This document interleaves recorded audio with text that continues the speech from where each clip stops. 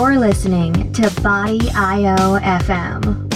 with your hosts, Kiefer and Dr. Rocky, where cutting-edge science meets the razor's edge of health and performance.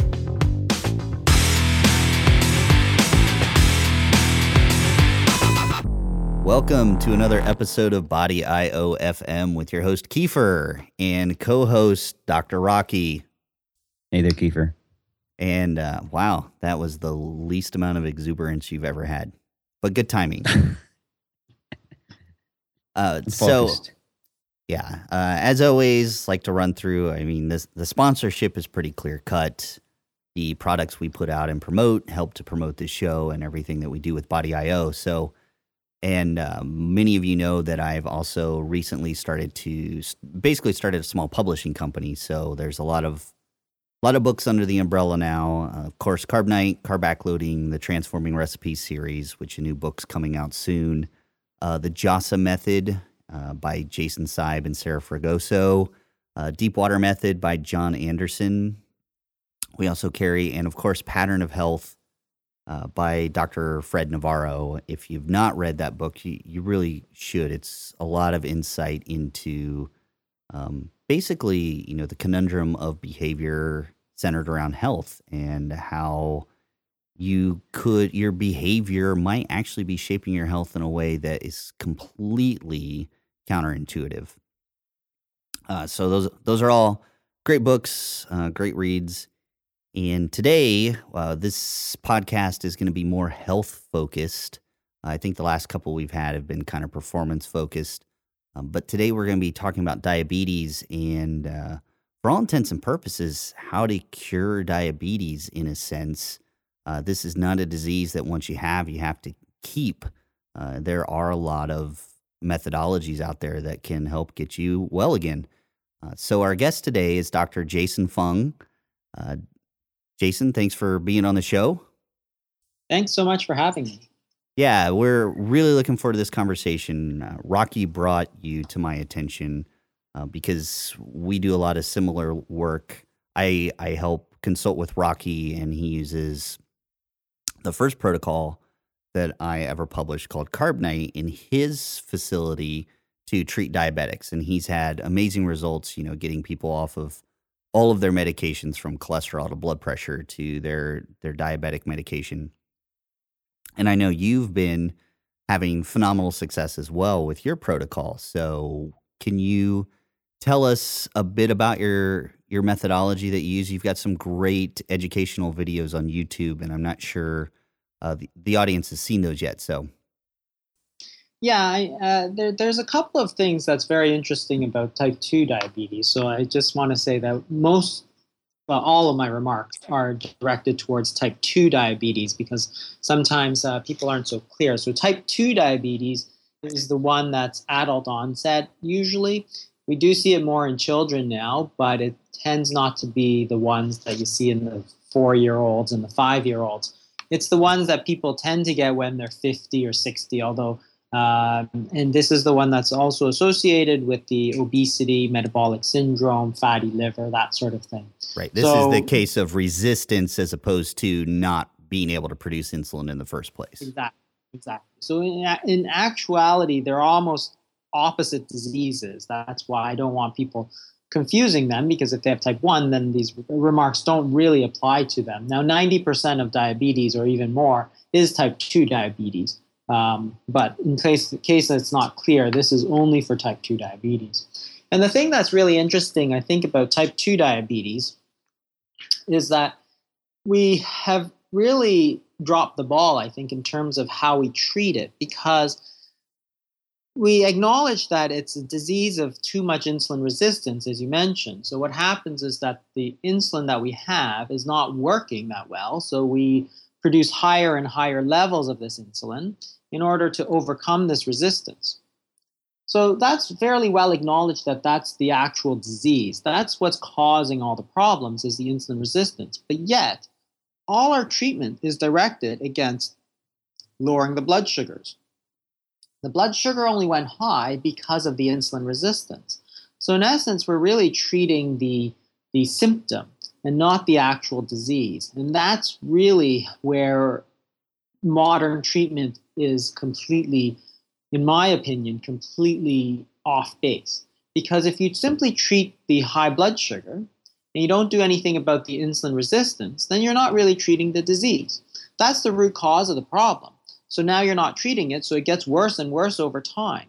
So what happens is that the diabetes associations say that, well, the diabetes is getting worse and worse over time.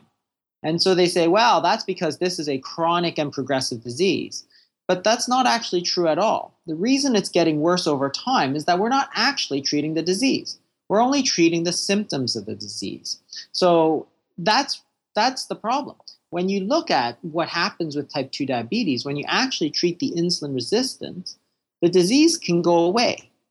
And you know this because there's studies in bariatric surgery where this is commonly called stomach stapling surgery, where they cut the stomach to a very, very small piece. And people basically cannot eat. Well, the diabetes goes away even in these 400-pound patients with 25 years of diabetes. It goes away, and surprisingly quickly, within a couple of weeks. So this was not a chronic progressive disease. This was actually a curable disease. So there's the disconnect. If this is a curable disease, why, with all our treatments for diabetes, all the insulin and all that, why is it progressing? Well, the only answer to that is that the treatments that we currently use are completely wrong. And that's because we're trying to take a dietary disease and treat it with drugs. Well, you really need a dietary and lifestyle-based treatment in order to make a difference, because that's the problem. You can't treat a dietary disease with drugs. It just won't work. And that's why recently I've switched to focusing very intensively on the diet and treating that. And by treating the actual problem, which is the insulin resistance, then the sugars get better. People come off of their medications, the sugars stay normal, they lose weight, and everything gets better. So that's the real problem. It's very interesting that what we've done here is so completely wrong. And even when you talk to people about it, they seem to understand the logic of where we've gone wrong, and yet doctors and diabetes associations and so on, they all persist in just treating people with more and more drugs. Of course, drugs make a lot of money, and the drug companies, they pay a lot of money for research, so they pay a lot of money to universities, and that kind of helps perpetuate this sort of let's just give lots of people drugs sort of attitude. But in the end, it's all about trying to get patients better. And the truth is that we've done insulin treatment for type 2 diabetes for the last 25 years. And the sad truth is that not a single person gets better with that treatment. And it's not a secret. They tell you that. They tell you that if you take treatment the way that we're giving it, it's chronic and progressive, right?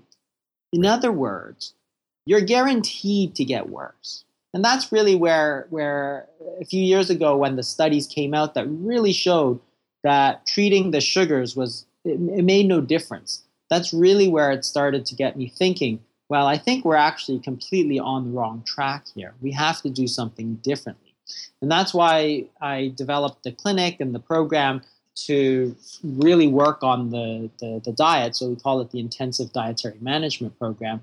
It's not simply for diabetes. You can actually apply it to non-alcoholic steatohepatitis, which is fatty liver, sleep apnea, all kinds of things, even common obesity. They're treated the same way. They're actually all diseases of too much insulin. It's interesting that you... Go ahead. Well, I was going to say we've had discussions like this on the podcast and articles previously about why these medications very often make people worse. And the way I've explained it is, and this may be not entirely accurate, but these medications actually do help with insulin sensitivity for a certain amount of time. So what we see is we actually do clear glucose a little bit, but we're actually putting it in the wrong place. We're still forcing it into, our fat cells and these other storage mechanisms that still become saturated, and the cell can only handle so much, and it gets to the point of saying, okay, well, I'm really at capacity here, and the body is really getting to this point of sickness where now it's even worse, and these drugs are no longer working because we have saturated them once again, and we see the insulin levels go back up, high blood sugar levels go back up, and it becomes, as you said, progressively harder to fight. And these drugs are really, in my opinion, just pushing people to the point of making it very, very, very difficult for them to get better. It actually, not only allows the disease to progress, I think there's a very strong argument to say that it helps the disease progress even faster than if there were no medication given whatsoever. The one analogy I used is diabetes is kind of a defense mechanism. It's like, hey, we're at capacity. We've got enough energy stores, we're taking in an appropriate diet, we need to stop the storage of these nutrients. And here we come along and say, no, we're going to force you to store more. Yeah, I think you're absolutely right. I think the insulin is the worst of them. Some of the newer drugs are not so bad, but I think you're absolutely right. See, what I say is that the disease of type 2 diabetes is essentially one of too much insulin resistance. So the question really becomes, what's causing all that insulin resistance? And the funny answer to that is that it's insulin that causes the insulin resistance, which sounds very strange, but when you think about it, it's not strange at all. So if you consider, and it actually happens not just for insulin, but for every single hormone and everything. If you think about what happens in a biological system, there's a fundamental biological principle called homeostasis. That is, the body tries to defend the situation it's in. So if you try and move things over, the body will try and bring it back. So if you take a drug, for instance, such as you can take alcohol, you can take nicotine, you can take narcotics, any of these drugs. The first time you use it, you get a tremendous effect. But the more and more you use these drugs, the body doesn't have as much an effect. So for instance, for addictive drugs like cocaine, the first time you take it, you see this tremendous high. The second time, it's a little lower. And what you do is you compensate by taking higher and higher doses. But what we're talking about is really a mechanism of resistance. The body is developing resistance to these drugs. And it's not simply narcotics, but even for nitroglycerin, so drugs that we use therapeutically. The body develops resistance. In other words, what causes drug resistance is the drug itself. And it's the same with antibiotics. If you use a lot of antibiotics, you develop a lot of antibiotic resistance. So the knee-jerk reaction is to just use more in order to overcome that resistance. So take the example of cocaine. The first hit, you get a very big high. The second, third, by the time you get to the 100th hit, you're not getting much of a high. So you take double, triple, quadruple the dose. So you're trying to increase it. But the problem is that it's self-defeating, because as you take more and more of the drug, you're developing more and more of the resistance. So insulin works exactly the same. In fact, we use it in therapeutics all the time. If you look at attention deficit hyperactivity disorder, all those ADD kids who are taking Ritalin. Ritalin is a stimulant, right? So you'd think, wow, why are you using a stimulant to treat hyperactive kids? And the answer is that it works. Why does it work? Because as you take that stimulant, the body develops more and more resistance to the effect of the stimulant. So therefore, the body's own stimulants aren't working as well. So in fact, these hyperactive kids settle down. But they don't settle down because you're settling down with a sedative. They're settling down with a stimulant, right? So that's really important to understand, because the drug itself or the antibiotic will cause resistance under conditions of high levels and persistent levels, right? So That's exactly what we're doing with the insulin. So insulin, when you keep giving it, causes the body to develop resistance. So insulin is what's causing the insulin resistance. So in other words, what you're doing, like you said, by giving the insulin is making it worse. And that's really important, because it's not simply the progression of the underlying disease, but what we are doing is actually making the disease progress. Right. And that's a scary thought, because we're actually trying to make people better. But you see, we understand it for Ritalin, we understand it for antibiotics, we understand it for cocaine, how you're using higher and higher doses. But we don't see that in terms of insulin. We give insulin, we develop more resistance. As you develop more resistance, we prescribe more insulin. Well, that's not a very good strategy because that higher dose of insulin leads to more resistance. It's very much like giving alcohol to an alcoholic, right? Mm-hmm. It's simply making the disease worse. What's very strange about the entire thing is that the patients themselves actually understand this better than the doctors. Because what happens when you prescribe insulin to patients is that they get fat because insulin makes you gain weight. Now, everybody knows that. But they all come back and they say something like, well, doctor, you're telling me to lose weight, that I need to lose weight, but you're giving me a drug and it made me gain 30 pounds. How is that good? And the doctor usually has no comeback. He just says, well, you need to take it, go exercise some more. And the problem is that it wasn't the lack of exercise that made him fat. It was the insulin that made him fat. So that's the problem. As they gain more weight, they're going to develop more insulin resistance. Then they take more insulin.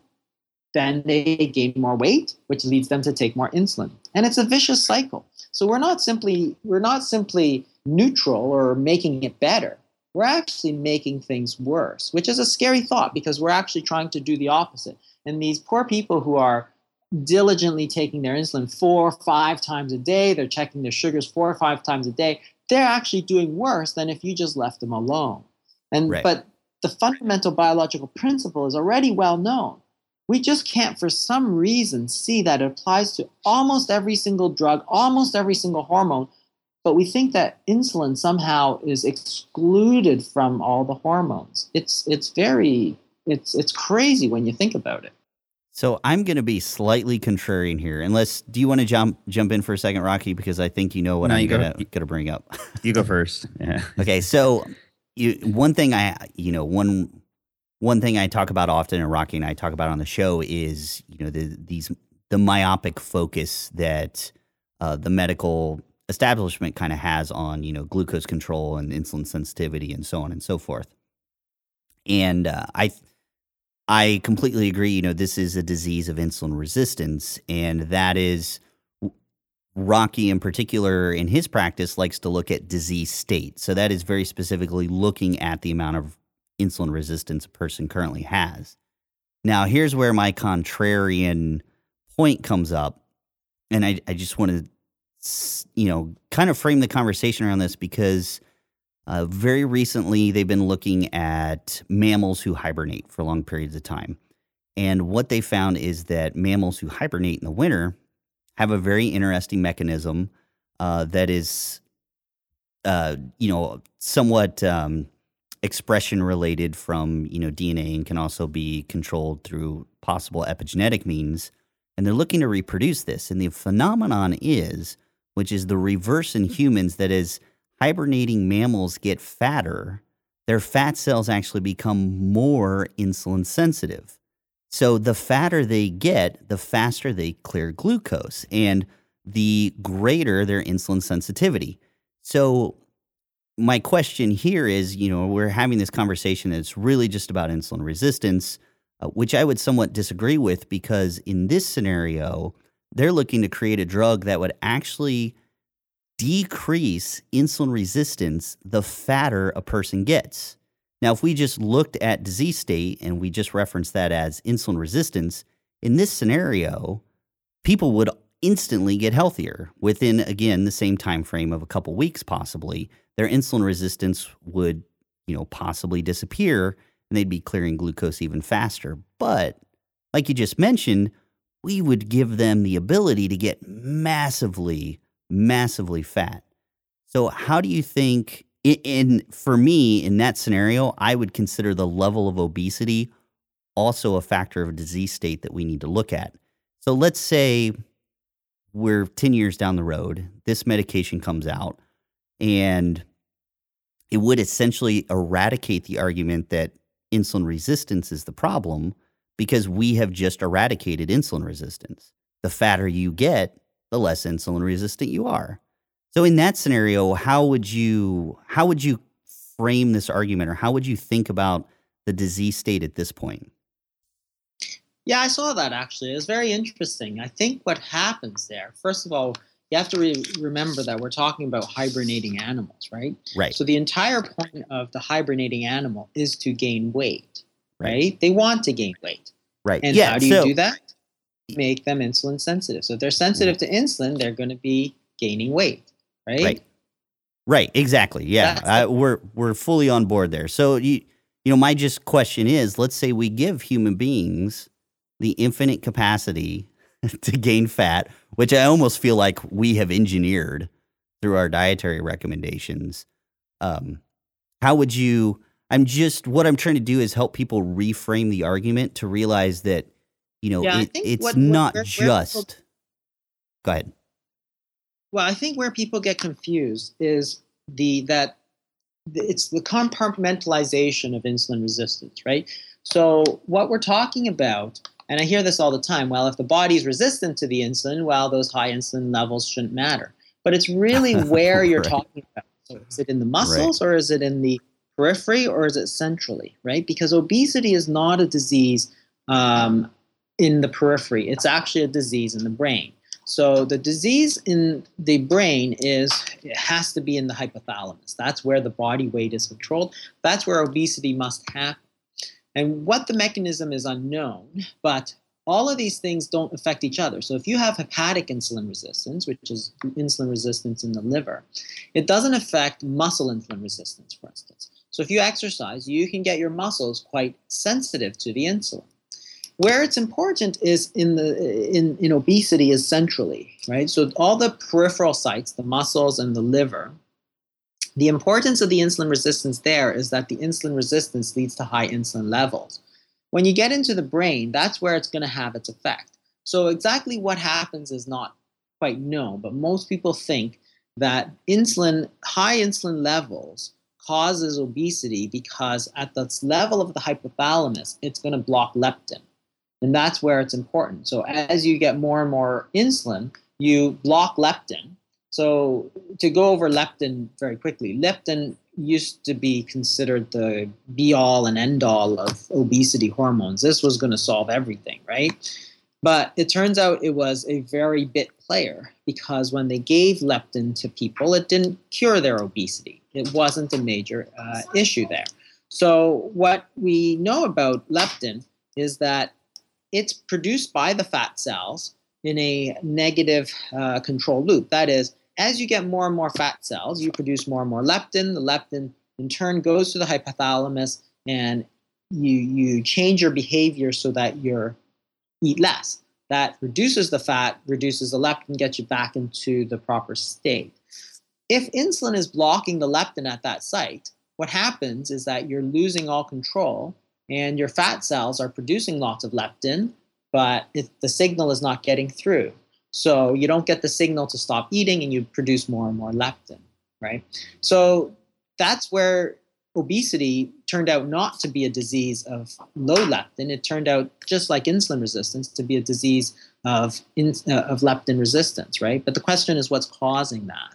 And it seems that that's where it is. So if the key is, so this talking about insulin sensitivity versus insulin resistance, it all comes down to the point that where is this insulin acting, right? Is it peripherally or is it centrally? So if you look at, there's a number of studies of genetics. The people who gain weight are not those that are congenitally insulin resistant. It's those ones that have insulin sensitivity, right? Which is the opposite. It means that the insulin has more of an effect. But the question is where? Where is it having the effect, right? Because if it's having all its effect in the hypothalamus, then that's going to make you obese, right? It has to have that's where the confusion kind of lies. You have to compartmentalize where the insulin resistance actually lies. That's why exercise, while it's very important, has very little effect on some of these diseases, because most of these diseases that we talk about are diseases of hepatic insulin resistance. So increasing exercise increases your muscle sensitivity, your muscle insulin sensitivity, but does nothing for your liver. So therefore, a lot of these people who try and exercise their weight, they try and eat a poor diet and say, oh, I'm going to exercise instead. It doesn't work because you're working on the wrong thing. So the whole thing about insulin sensitivity and the hibernation, I think it's a different situation. The more insulin effect that you have, the more you're going to gain weight. That's the same thing that the genetic studies actually show. The people who are sensitive to insulin are the ones who develop obesity. But the insulin level depends on the resistance. It's the resistance is not important by itself. It's the resistance that leads to the very high levels. Right. So that's again where I'm going back to this idea of, I just think, that the muscle's a good point because they've actually shown in diabetic studies that, and we'll center this around resistance training, because it's usually recommended for insulin sensitivity. They've actually shown, at a certain level of obesity in diabetic patients, and depending on the extremity of diabetes, that exercise doesn't actually increase insulin sensitivity. What it does is it allows the translocation of the glucose transporters despite insulin resistance. So these conversations are very, very important, as you're pointing out. What tissues are we looking at? So, for example, the brain is always going to have some capacity to be sensitive to insulin, and we run into all kinds of issues there. We turn off the protein misfolding gene that deals with these things when we have proteins that are misfolded, which could be one of the characteristic pathologies that are related to dementia and Alzheimer's and things like that. So, this whole idea of, like you said, that's a very, very good point. When we talk about insulin resistance, there's very few tissues in the body that do become permanently insulin resistant and that are highly sensitive in the way we think of with absorbing glucose. And you bring up a very good point that insulin has so many functions in the body. So, for me, part of the disease state, and you kind of tapped on this a little bit with the people who are insulin sensitive are the ones who get bigger faster, which makes sense. So at some point, we still, I'm just seeing if you agree or disagree, we still have to look at the level of obesity as part of the disease state. And I don't know if you agree with that or not. The level of obesity? Yes. Sorry, you broke up just a bit there. Oh, sorry. I think that the obesity is actually very interesting because there's clearly a link between obesity and type 2 diabetes. So a lot of people think the obesity is what causes the type 2 diabetes. It can't really be that because, again, if you go back to studies of bariatric surgery, what happens is that these 400-pound, 500-pound people, their diabetes goes away in about 3 weeks. Long before you've lost a significant amount of weight. They may go down from 500 to 470, but they're still significantly overweight, yet their diabetes is all gone. It turns out, I think, that the answer is that it's the fat in the liver that's causing most of the insulin resistance. And that's really the preferential site where you're going to take out food. So if you go on a very, very low-calorie diet, such as what happens after bariatric surgery, or when you're fasting, what happens is that the body has no food coming in, so it needs to start burning fuel. In the first place, it pulls the fat out is the liver.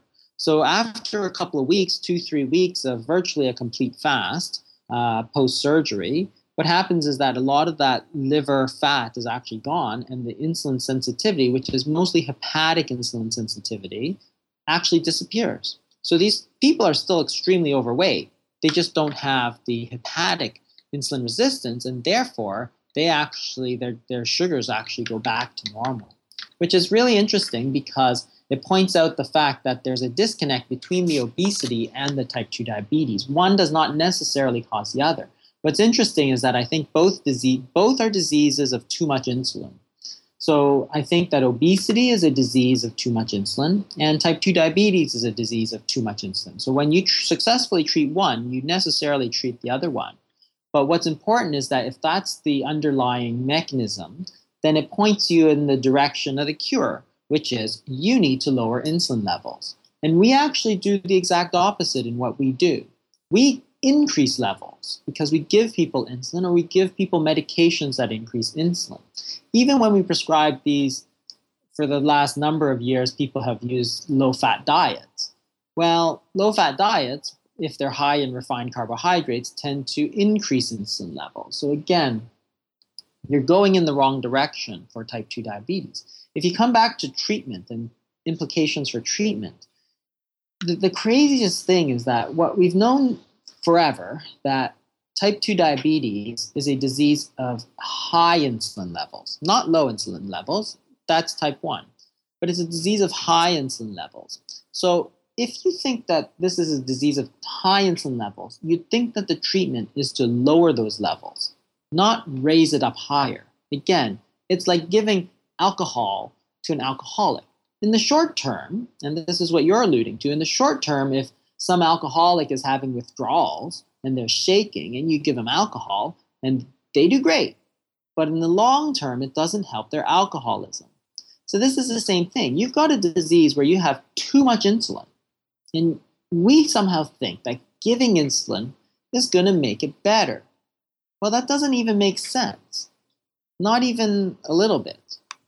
Right. And so that's completely on par with all the works I do. Really insulin control and learning insulin's true role in the body can really help to change so many parameters, whether it's a health parameter. Some people are really focused on aesthetics, whatever you want to kind of relate it to when it comes to human health and the idea of health. And almost every disease. I mean, we can make arguments that cancer is, somewhat related to high glucose and high insulin levels. What I think we're still. So the question I'm still posing is that, do you think obesity alone is a problem? So I realize obesity and in the human body, obesity and type 2 diabetics go hand in hand. I think that there's clear connections. We know a lot of the molecular mechanisms behind that. They're surprisingly not that complex to explain to a lot of people. And that's why patients, I think, have a good handle on what's going on in their body, sometimes better than the doctors. But my question is still, imagine we do have this. So if treatment remains focused on just insulin resistance, we could theoretically, so this is theoretical medication that may or may not come about, or some sort of gene therapy or epigenetic therapy that may or may not come about. Let's say we do create the scenario where we can increase insulin sensitivity and we can make insulin sensitivity increase as the person becomes more obese. And we do, because these mammalian studies that we do have plausible mechanisms that could make that happen. In this discussion that we've had so far, at that point, if we're focusing on insulin resistance, it sounds like it'd be like, oh, it's cured. We're done. Let's not worry about anything else. Insulin levels are low because insulin sensitivity is actually increasing at almost a logarithmic rate, or even a linear rate, so we can just get fatter and fatter and fatter and fatter. So, what I'm trying to get at here is, it's not just the disease. The disease, I don't think, I think the full metabolic disease that humans experience can't be so simply classified as just it's a disease of too much insulin. It's a disease of insulin resistance. I think there's more to it than that. And that's, I'm trying to get your feel for that. I don't think we've quite addressed that yet. Not that there. I think that the situation you're describing, actually, you can look this up. There's a mutation called the P10 mutation, P10 mutation, okay. And it was studied. So this is a single gene mutation, and what it actually does is exactly what you're talking about. It increases insulin sensitivity everywhere. The way they found this is that this is actually an oncogene, which means that it's a gene that's found in people who get cancer. Mm-hmm. So This is very interesting. So it was published in the New England Journal of Medicine probably 4 years ago maybe. So this PTEN mutation does exactly what you're talking about. It increases insulin sensitivity everywhere. What happens? Well, you have a decreased risk of type 2 diabetes, a decreased risk, because since you're so sensitive to insulin, even little bits of insulin will shove all this glucose into your cell. But what happens is that these people get very fat, they have a lot of heart attacks, and they have cancer, even as their sugars are amazingly low. Right. So it's not simply the sensitivity. If you keep the insulin levels the same, but just increase sensitivity, you're not going to do well. You're not going to get type 2 diabetes, but you're going to get obese and you're going to get cancer. That's what it's saying. And that makes sense because this insulin effect is now amplified. Your insulin level is not high, but your effect is very high, which means that your sugars are lower, but you're obese and you're getting cancer. So that's not the way to go. But mind you, that's not the normal situation either. The insulin resistance is important, but you got to realize that in the end, it's what's causing that insulin resistance, which I think is the high insulin levels. And a lot of people get confused with the glucose because you mentioned the glucose, and everybody thinks it's the glucose, but I think it has very little to do with the glucose. It has it to do because high glucose stimulates insulin, obviously. But if you take a sugar such as fructose, now everybody knows pretty well that fructose is pretty bad for you, like high fructose corn syrup, but it was for 30 years ago, fructose was considered very good. Why? Because fructose does not increase your blood glucose. In fact, it is a very low glycemic index. It was found in fruit, so they said, wow, this is the healthy fruit sugar, so we should be eating more fructose because it doesn't raise glucose. The problem was that the fructose, by the time it gets metabolized in the liver, gives you fatty liver. The fatty liver gives you insulin resistance. And that leads to the cascade of high insulin resistance, leading to high insulin levels. High insulin levels leads back to high insulin resistance. So all this sugar that people are eating, which is 50% the sucrose, I should say, which is 50% fructose, it's not better for you because if you compare 50-50 fructose glucose versus 100% glucose, the glucose will make your glucose go higher. But the sugar, the sucrose, is much worse for you in the long term. And that's been well established in the last 10, 20 years. Nobody's going to argue that sucrose is particularly good for you. Nobody wants to eat a lot of fructose anymore. But that's the reason. It's not the glucose. They lost sight of what the actual problem is. It's the insulin. It's the insulin effect. If you look at fiber, for instance, it's the same thing. So the fiber, everybody pretty well agrees that having a lot of fiber is good for you. But why? Well, fiber tends to reduce your insulin levels. Again, not the glucose levels. That's why the glycemic index diets, they really just don't work because they're only measuring glucose. But the important measure here is the insulin, what's happening with the insulin. And again, if you think about what the key is here is that if you know that it's all about the insulin, that sets you up for the treatment. The question is now, how can I lower insulin? If you can figure that out, then you can make these things a lot better. Yeah, I think type 2 diabetes and obesity. And that's what we do. All our treatments are focused on how are we going to lower insulin, not glucose, not calories, not fat, nothing like that.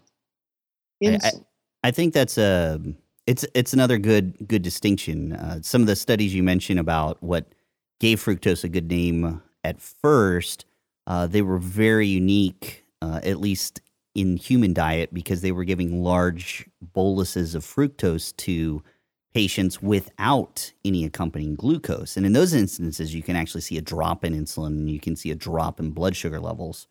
And it turns out, fructose goes through the same end pathways that glucose would, and it has an unlimited capacity to get into that. There's a trio of triple phosphate molecules. Now, the interesting thing is when you get to that level, insulin levels can then dictate where those triphosphates go into and what pathways. Do they become lipogenic or do they get used for metabolic processes? And it's the presence of insulin. So fructose by itself could look good and could look like a solution. But the problem is we usually get fructose with some sort of glucose load, which then turns on the insulin, which then changes the pathways that fructose will ultimately go to. And I think that's part of the problem we see, at least in disease states advancing faster than they ever have before, is, like you said, that high level of specifically a mixture of fructose and glucose. Glucose turns on the insulin, which then makes fructose go through pathways that are unfavorable to health. But, unfortunately, we've got some of this data and people don't make that distinction. They don't realize that, like you said, it's insulin that is causing a lot of these changes, and the lack of focus on insulin and all the changes that it creates is almost mind-boggling that people throw all that away. We have incredibly good detailed science about what insulin does in different tissues and the different pathways that it can affect. But like you said, when somebody comes up as diabetic, it's like, oh, well, here's the treatment, which, is oftentimes more insulin, or just to make people more insulin sensitive as much as possible, or to clear glucose levels, when we still have this issue of insulin changing the playing field. And so, I think go ahead. Yeah, and I think that's the key here, right? The insulin is really what's the key. Fructose, there's a question of the other question of fructose is really the amount, because the thing about glucose is that the glucose can be used by virtually every cell in the body. So when you take a hit of glucose, it's kind of dispersed through the entire body because all your cells can use it. The problem with fructose, of course, is that only the liver can handle it. Nothing else. Your muscles can't use fructose. Your brain can't really use fructose. It all gets metabolized. A lot of peripheral tissues, once you get pushed into type 2 diabetes, actually can absorb and use fructose through the GLUT5 transporters.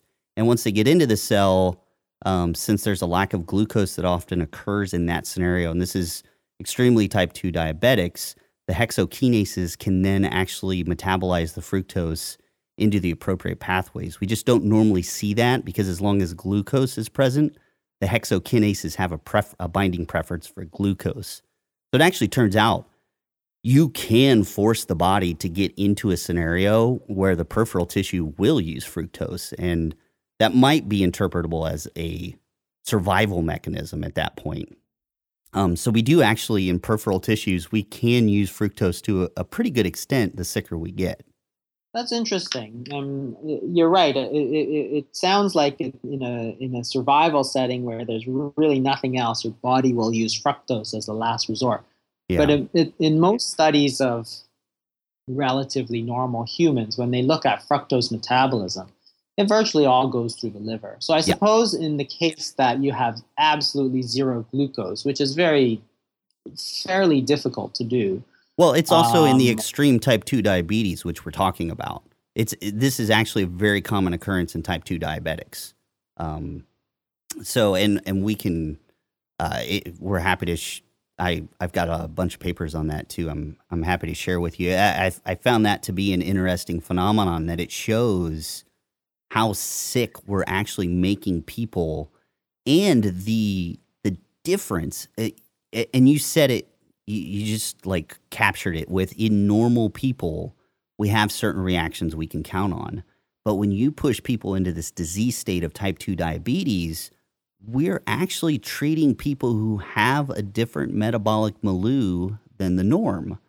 And this whole conversation that we've had here is making that differentiation. And I think that's one place that you excel in your education, and what I've had an opportunity to learn about your work is you make that strong distinction for people that I think is lost in a lot of these conversations. I would say I haven't said a whole lot just because I kind of agree with everything that's being said, but you make that distinction between the normal patient and the diabetic patient, and we know, for instance, from certain disease states that the genetic expression is different.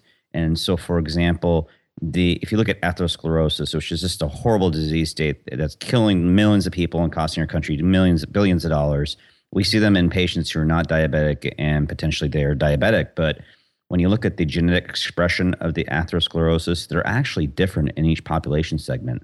So you can see that as you get sicker and sicker, all these processes change, and you know, for what might apply for let's say quote unquote normal patient certainly does not apply for the type 2 diabetic patient. Yeah, I mean, I think you're right. For us in clinical medicine, it probably doesn't matter. It's not like we would recommend a high fructose diet in any case. In either case, I should say. Right. But yeah, I think you're right, because you do have to make that distinction for definitely. But yeah, it's very interesting the kind of turn we've had in fructose, because fructose started out in the 80s actually as really kind of thought to be this really beneficial sugar. And then in the last 10 years, everybody's just kind of turned on it, I think appropriately. Really pointing the finger to this HFCS and excessive sugar and increased sugar consumption. I'm actually fairly optimistic for the future, because having identified fructose as really one of the key players in causing a lot of insulin resistance and so on, I think that set us up very well to have less obesity. I mean, a lot of people are very pessimistic. I think that's actually a huge breakthrough, because prior to that, remember in the 90s, it was all low fat, low fat, low fat. Yeah. So all these snack wells and stuff that were full of sugar, all these jelly beans, they're saying, oh, we're cholesterol free and fat free. That's all sugar, right? And it's like, well, that's not very good for you. But at the same time, all the heart associations and stuff were all saying it's fine because it's low fat. It's fine because it's low fat. The fact that it was pure sugar didn't really register. And so I'm actually fairly optimistic for the future that these things take a long time to play out. But I think that if you look at the incidence of obesity in the 2 to 5 year olds, it actually took a drop, which surprised a lot of people. But I think that's directly from the lowering of the of the U.S. sugar consumption. If you look at U.S. sugar consumption, it goes up almost continuously till about 2000, and then goes down. If you look at soda sales, Coca-Cola's had about 9 years of declining soda sales. It's pretty impressive. The message has been getting through. And that actually makes me quite optimistic. So all these projections of, we'll be 80% diabetic by 2050, I don't think they'll actually come true. And it's due to education efforts like your podcasts and for other people who are just trying to educate people that, hey, let's focus on really what's important here. Turned out not to be the fat, because we focused on that for about 30 years. It was a total disaster, right? That's not opinion. That's just a fact. Right. So now we're really starting to refocus. If you look at books like The Big Fat Surprise and other books that come out saying that, wait a second here, maybe it wasn't all the fat. And more people like Dr. Lustig and point out that, hey, it's probably the sugar that's really one of the root causes here. So I think that's a great thing. And I think the other thing to understand is that once you understand these kind of processes, then you can reverse them. Like, that's the thing about type 2 diabetes. Once you understand that it's actually a reversible disease, then you can actually start applying yourself to doing it, to reversing it, and to getting rid of it, right? And that's the important thing for me, who takes care of a lot of diabetic patients. It's funny how you mentioned how almost the patients are more savvy than the providers, because I do speak with lots of providers on a regular basis, and it's so much easier to convey just the basic science to a patient, and they understand it and they comprehend it and they'll apply it and they get better. Yet when you talk to the provider, it's like you're, extracting a tooth. They hear you, but it just doesn't compute. Yeah, it's like trying to say that fat was okay in around year 2000, 2001. So Atkins, of course, was the big guy. And the AHA, the American Heart Association, they hated him, right? Turns out not everything he said was right, but his core message that it's not all carbohydrates. I don't think that at all. But he really pointed the finger at a lot of these sugars and a lot of the white bread and the refined grains and so on, right? Those were the biggest culprits in the whole refined carbohydrate space. And he said it wasn't the fat, it was the sugar and the refined grains, right? But they hated him. He took a beating from everybody in the establishment. But now look, you go around and you say, oh, I'm cutting out white bread. That's just common sense. It's like, that wasn't common sense 15 years ago when Atkins was trying to spread his message, right? It's very interesting that things have changed. You say, oh, of course you should eat low sugar. Of course you should not eat white bread. Well, where were you in 1999? Right. It's back then it's like, oh, I'm eating low-fat white bread. Good for you, right? That's what the official kind of nutritional advice was. So we've changed a lot, and it's sometimes so gradual that we almost don't notice it. But when you compare it, like the fructose, we've changed our stance 180. It's just been so slow and so gradual that people don't notice it. But I think we're going in the right direction. I think that's great, and we just need to help it along faster so people kind of recognize some of the dangers of these things. You want to, Rocky, talk about, because I know the procedural differences. I don't know if you want to talk about how you treat type 2 diabetes in your clinic, like because we use a little different method than I mean, I came across the same kind of over the years, looking at my diabetic patients. Obviously, I found the same type of things that you did. We're giving patients medications that actually make their disease state worse, make them more insulin resistant. And we're talking primarily sulfonylureas and insulin in general. Just the amount of patients over the last 10 years coming to my practice on just hundreds of units of insulin. It just absolutely made no sense whatsoever. And so basically, I think that, and plus, although one thing that you might have not mentioned so far was all the study, we've got 4 or 5 recent studies over the last 5 or 10 years that basically have shown that we can lower the sugar, but as you said, we don't really improve their disease state. And actually, sometimes we actually make people die faster.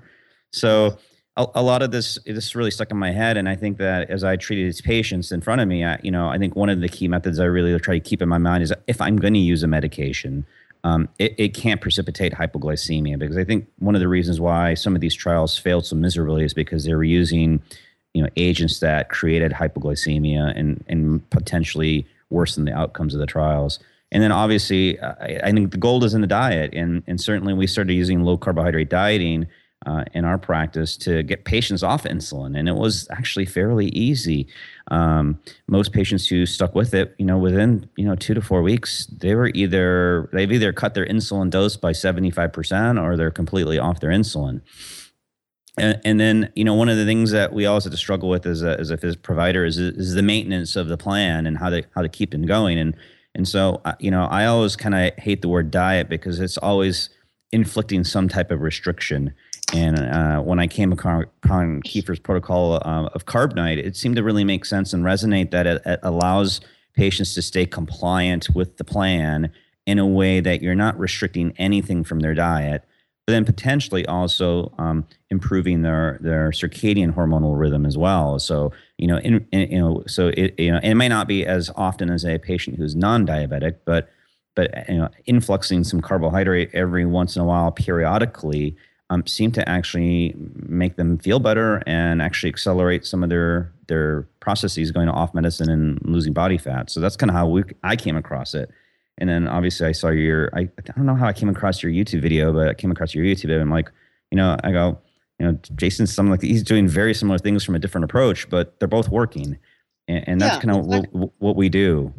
Yeah, I think it's a very similar approach because the whole thing, again, is if you keep the goal in mind, which is to lower insulin, then you can say, well, there's actually a lot of different ways we can approach this. So if you say, well, I'm going to go low carb, high fat, for instance, because protein also tends to raise insulin quite a bit, then you can say, well, that's going to be successful. If you simply say restrict all calories, that can also work because as you restrict everything, you're going to restrict carbohydrates additionally. It's not as effective, obviously, but it will work because you have tons of people like Neil Barnard and McDougall who are advocating these very starchy diets. But the thing is that they're very high in fiber, and fiber helps reduce insulin. So they're eating a ton of legumes and all this sort of stuff. So carbohydrate-wise, it's very high, but the end result is still, they're not eating white bread and sugar, right? They're eating broccoli and all this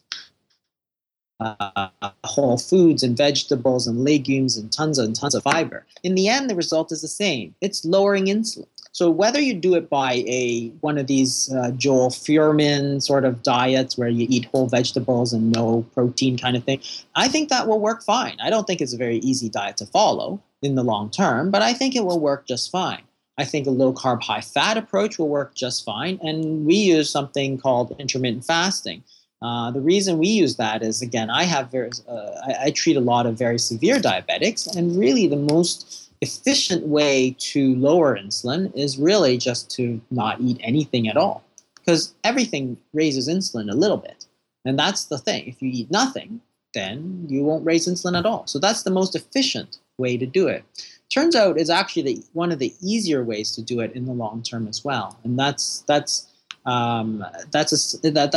just another approach. But all of those approaches are going to work because they have the whole end result, which is lowering insulin. So a lot of these people, I'm going to a low carb, high fat conference. I'm giving a lecture in South Africa next week, but there's always this kind of rancor between the people who say, oh, well, you can eat a whole food, plant-based diet. That's the key to everything. And then there's a lot of people on the low carb side who say, well, you should eat a animal protein-based low carb diet or a low carb, high fat. I'm thinking, you're both right. They're both going to work, but you've missed the key element, which is that everything works by lowering insulin. If you lower insulin, you'll do fine. Or even if you eat one of these low-calorie diets, if it's low enough, it will probably work. The key is then, can you sustain some of these diets? So even if you look at dietary trials, the key, as you mentioned, is actually sustainability. So the reason we use intermittent fasting is that people can sustain that forever. How do we know that? Well, there's religious groups, for instance, the Muslims, the Buddhists, the Hindus, even the Catholics, the Greek Orthodox. They all have prescribed periods of fasting. So this is something that's actually been done by literally billions of people over thousands of years. So I know that there are billions of people who have maintained their entire life with episodic periods of fasting, which will lower your blood insulin levels, right? So I know it's something that people can maintain.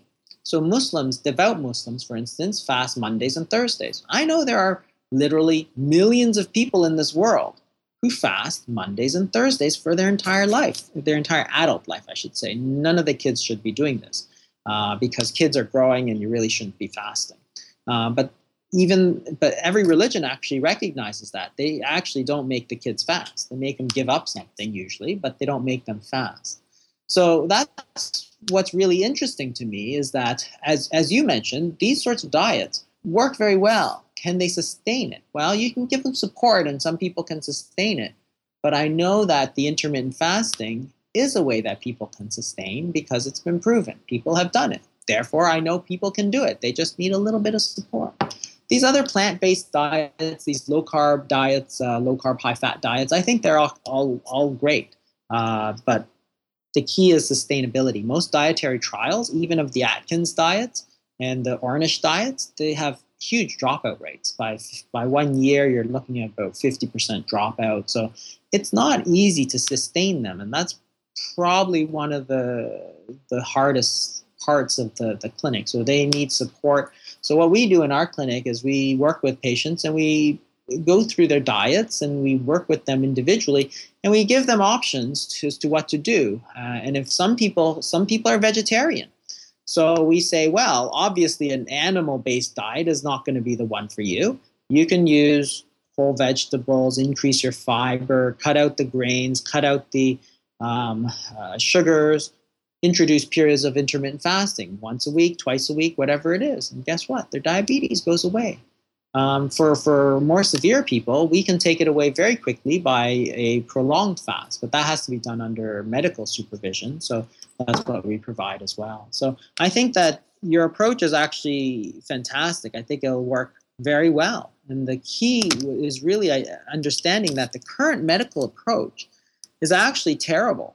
And the funniest part is they don't even hide it. They tell you this right up front. If you go to these diabetes education centers, they tell you, you're diabetic. you're going to be on medicines the rest of your life. And guess what? If you take the treatment the way they're giving it to you, you will be diabetic the rest of your life. Right. It's funny how they don't even hide it, right? It's crazy. Well, they even tell you the medications I'm giving you are not going to prevent you from having a disease state like cardiovascular disease, right? Because none of them have been able to prove it. So, and they tell you that eventually you're going to go on insulin, so don't fight it, right? It's like, okay, what are you telling these people? It's crazy. It's crazy what you're telling these people. Well, right? It's interesting that you said about the plant-based people versus the high-fat, low-carb people. I actually wrote a blog piece on my personal blog several years back, and my conclusion was the same. It was, you know what? It doesn't really matter what diet paradigm you're picking. If you're minimizing insulin, you are probably doing something good in the long run. And Exactly. And I think one of my comments was, as it pains me to say this. So.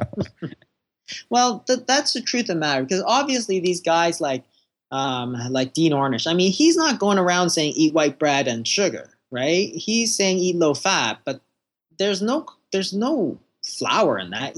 Neil Bernard and Joel Fuhrman, they're all doctors and they've treated people. They're not lying, right? They've seen that this diet does work, and I believe them.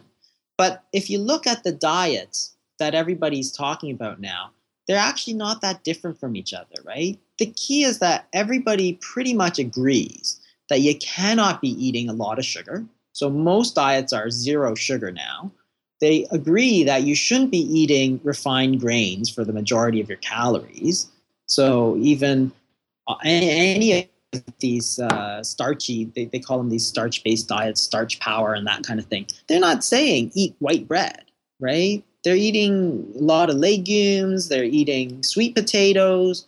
They're eating cassavas, that sort of thing. Yams, those are fine. They're all natural, unrefined foods. In fact, if you look at the Okinawans, the traditional Okinawans, they were eating a ton of sweet potato, very starchy. And you know what? They were one of the longest lived peoples in the world. There was no obesity. There was virtually no cardiovascular disease. They had more centenarians than practically anybody else in the world. It was amazing. And their diet revolved around the sweet potato, right? So it's not that these diets are so different from each other in reality. What people have to understand is that they all focus on the same thing. You cannot eat processed food. You have to eat whole, unprocessed foods. If it happens to be sweet potato, you're still fine. But you can't eat processed foods like grains, refined oils, refined sugars. And that's the important thing. When you eat whole, unprocessed foods, say you take a lot of carbohydrate-containing foods like sweet potato, you're getting a ton of fiber. So that counteracts a lot of the effects. It counteracts the insulin effect. So their insulin levels are not high. They're low. In fact, Stefan Lindbergh, who did the Katavan studies, they're eating about a 70% carbohydrate diet. Yet their serum insulin levels were lower than everybody but 5%. They're at like the 5 percentile compared to the Swedish population. So very high carbohydrate diets, very low insulin. So is it the carbs? Not per se. It's the insulin. So again, that's exactly as you're saying. What they agree on is important. No sugar, no refined grains, no unprocessed, no highly processed foods, right? If you stick to that, you can almost eat whatever you want because your insulin level doesn't go up. I would almost argue that you could probably even tolerate some of those things in small doses periodically. And again, that's kind of coming back to what we use in terms of carbonite. So, that periodization is going to differ on the disease state and the disease of the individual. Yeah. But certainly, it probably doesn't matter depending on where you are and how you are cycling that carbohydrate and spiking that insulin.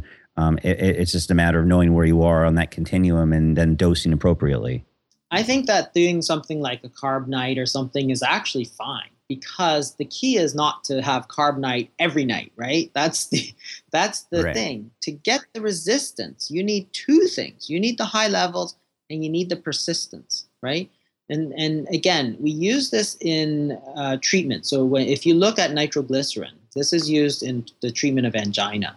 So there's something called a nitro patch where you put a patch on and it slowly releases nitroglycerin into your bloodstream all the time. Well, it turns out if you leave it on all the time, it quickly loses its effect. So what do? We tell people to put it on in the morning, take it off at night so that they have periods where their levels are low. By cycling these high and low levels, you don't get the resistance. So then you are able to get the full effect of the nitroglycerin when you're taking it.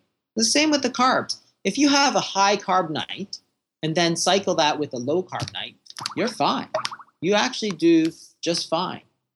And so I think these things are actually not a bad thing at all. It's just a matter of understanding what the role of the high insulin level is and what the role of the insulin resistance plays. If you cycle it and have periods of low carbs, you're going to be fine because you're not going to get that resistance. I would still argue, unfortunately, we're at the end of the hour. This has been a great podcast.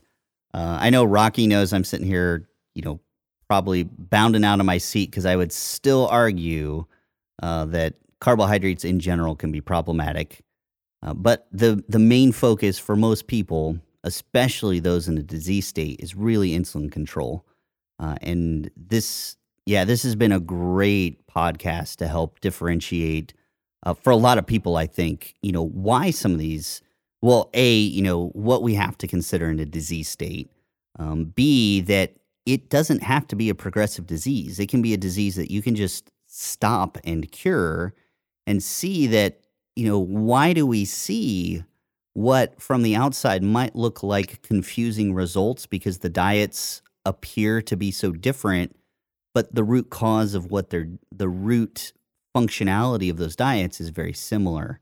And that's how we can explain what people think, it causes all this controversy. But, if we look at the root cause of what's going on, there should be no controversy whatsoever. Like you said, it's different roads to the same city, so to speak. Yeah, I think so. And I think, to be fair, carbs are probably the problem in most people, but they're also the problem because people eat them every single day, right? Right. It's not like you're cycling them. You're taking 60% carbohydrates, or you're eating white bread at every, toast for breakfast, sandwich at dinner, and sandwich at lunch, and potato. You're doing that every single day, right? That's the real issue.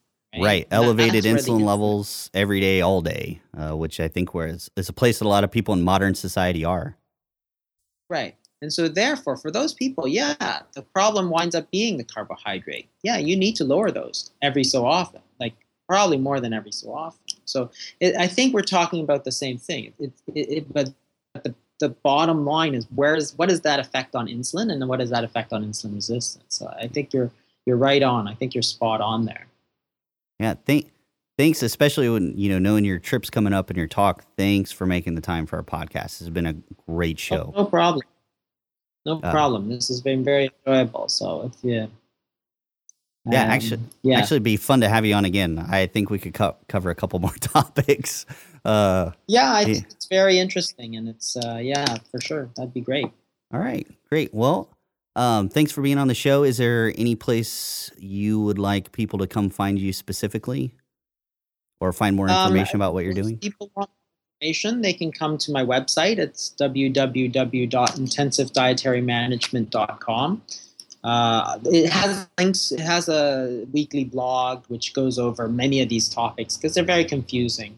And also it has links to all the lectures on YouTube. There's a 6-part series on obesity, and then there's more diabetes-specific ones. So there's lots of information there if people want to find out more. Great. We will definitely include a link to your site, and actually we'll probably drop a YouTube video on the page for people to check out, because you do have some great educational material in there that I think would be just very beneficial for people to direct their friends to who don't kind of understand what's going on with them, or a little resistant to this idea of, what modern medicine might be doing to them rather than curing them. So fantastic. Yeah, that's scary. Yeah, exactly. Thanks very much. Yep. And that is another episode of BIOFM. We will talk to you next week.